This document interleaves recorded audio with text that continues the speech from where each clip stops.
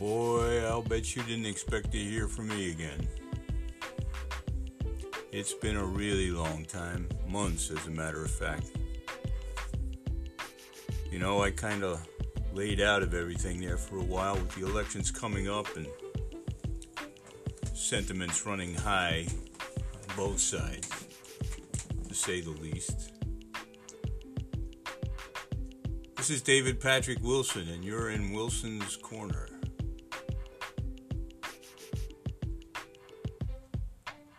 Or as I call it, Wilson's Well, because that's what I want everybody to be, especially in these unbelievably difficult times with the Trump virus 20. You can call it whatever you want to. You can call it COVID. You can call it, whatever the Repulslicons call it. The China virus or whatever Porky was naming it. But the fact of the matter is, it's the Trump virus, and he's entirely responsible for allowing it to become what it has become, which is one of the most deadly pariahs and pandemics that has ever struck this soil. Certainly the most deadly since the pandemic of 1918. The election's over. We won. America won. Joe Biden is a really good man and a much better public servant than that pork chop could have ever been. Spreading his lies and hatred across the country, filling more than 70 million people with such bile and venom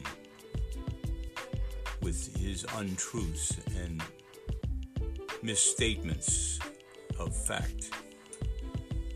It's hard to believe that anybody could perpetrate the kind of heinous lies that the Donald has over the last 4 years. I think the running count now is closing on 30,000 lies. 30,000 lives. No, lies. It's actually been 260,000 lives now that have been spent as a result of this horrible virus that's gripped the world, not just the United States, but it's everywhere. I've spoken to friends in Africa, and they're struggling, and in the Middle East they're struggling, and in Europe everybody's struggling. This is making America better. This is making America great. I don't think that you can point to 10 minutes during his administration when America was greater than it was before. And we are never going to get back to that normal. We can go on from where we are and become far greater than we ever were now, knowing that the extenuating circumstances and the underlying conditions are what they are. That racism is pervasive throughout the society, that white militancy and militarism is boiling just below the surface, and we haven't even seen the end of this election yet. The fact that Fat Boy won't concede is a very telling thing. But if you know anything about world history and in the last century, and what's transpired here, there's a great PBS series that's running now on PBS. It's the rise of the Nazis, and if you take a look at what's transpired here, or what was attempted here, it very, very closely parallels what Adolf Hitler did. Now, I do believe that Donald Trump is going to go to jail. That he will be convicted of a felony, and that may prevent him from ever entering the stage again. But he has offspring that obviously have ambitions, and he has ambitions for them after he's gone. And, prayerfully, he will have to face the music and do his time for the myriad crimes that he has committed. And when they're finished with him here in the United States, with all of the lawsuits and civil suits and criminal suits for his assaults on women and children, he will be adjudicated in the world court, I'm sure, for things that he's said and done.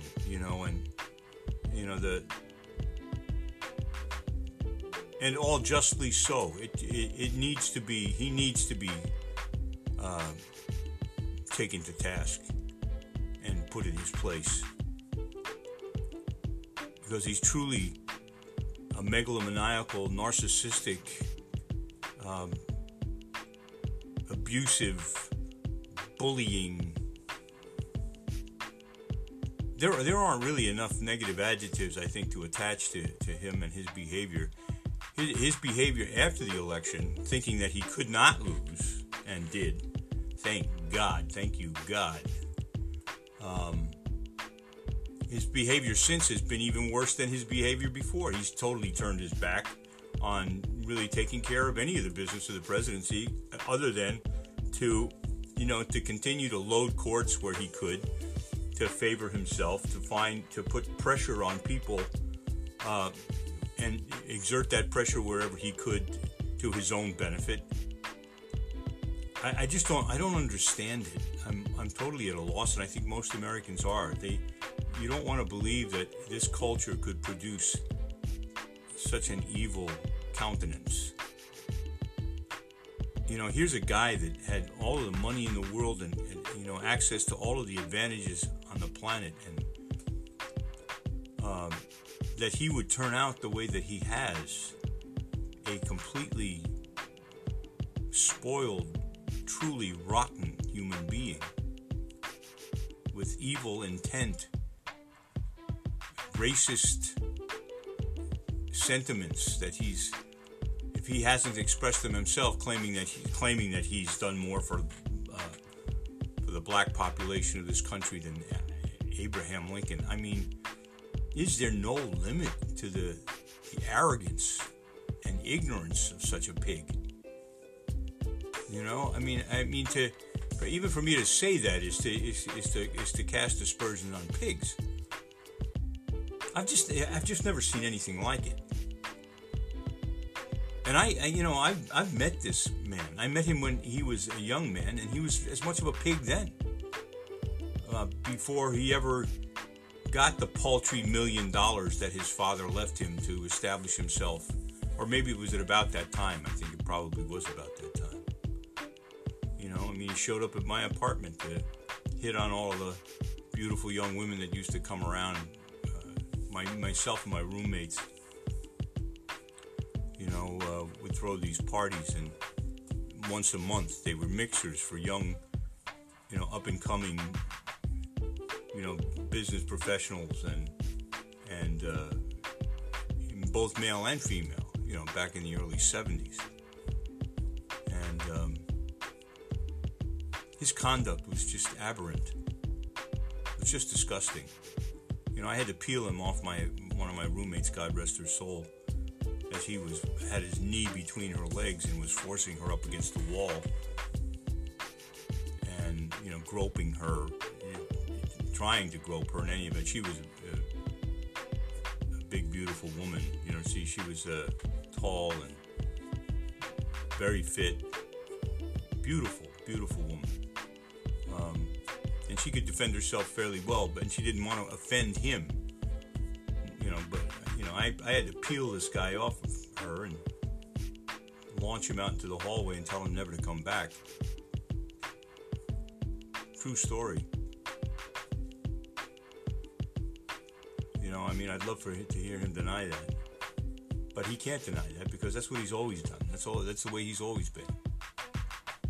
I ran into him a few times in clubs, you know, sometimes in clubs, you know, back in the day, Oubliette and Regine and Ondine and, you know, there were lots of them. I don't know if I ever saw Machida or Steve Paulsen, but I'm sure he made those too. I mean, you know, those were a little bit not quite his thing. He was much more interested in bilking the upper class. Me being an artist, I kind of haunted the artist haunts, you know, down in the village and the like. In any event, I lived up on the Upper East Side, so, you know, he showed up one night there. And he hasn't changed. I mean, if anything, he's gotten worse. He was a pretty good-looking young man, you know, at the time. But he's turned himself into just a grotesque pig. I mean, he's an ogre. The way he skulks about and, you know, lurks, you know, and, but that's over. Thank you. Thank you. We are so grateful. Thank you, Lord, for giving us new light, new hope. Joe Biden, Kamala Harris, I'm sure they're going to have their hands very busy and the work cut out for them to try and restore us to some form of sanity, and we are going to have to deal with the awful fallout of what he created among his constituency and try and bring them back into some semblance of American ideal. And one thing I've noticed about most of these people is they are as grossly overweight and over-pampered and overfed as he is. They have the same, their values are so depraved and corrupted and insular, self-indulgent. There's no charity in them. There doesn't seem to be any community really in them, other than, you know, as a pack of bullies. And, you know, I saw these Trump trains. I had one drive by my house and filled with these pickup trucks with these Trump flags before the election, and, you know, went on for like 15 minutes. I haven't seen one since the election. You know, and I proudly put, you know, I finally hung a flag out and it's hanging out in front of my house now, Biden, Harris, and, you know, these guys drove by and they're screaming and yelling and honking their horns, and where are they now? Well, that's a question we all have to know. They're more than likely just underground, just beneath the surface, doing what his bidding, as he said. Stand back and stand by. They're awaiting some order from him or his minions, and I fear that there is a serious civil unrest that could result in serious violence. Although they did their best to take advantage of the Black Lives Matter movement violence by perpetrating violence in you know, within that. I think if you really examined what transpired during those demonstrations, that the damage was done predominantly by white men masquerading in the streets as rights activists who were really anarchists there to create anti-Antifa sentiments. You know, he's operated just like Himmler operated the Gestapo prior to Hitler's rise to power in Germany. We have to be on our guard, people. We have to stay alert, stay awake. Keep your heart in its right place. Do the right thing. Love each other. Care for each other. Protect each other. Wear a mask, for God's sake. It's no big deal. You know? We got to beat this Trump virus 21st before we take on anything else. It's absolutely imperative. You know, be safe, be well, be together, I'm out.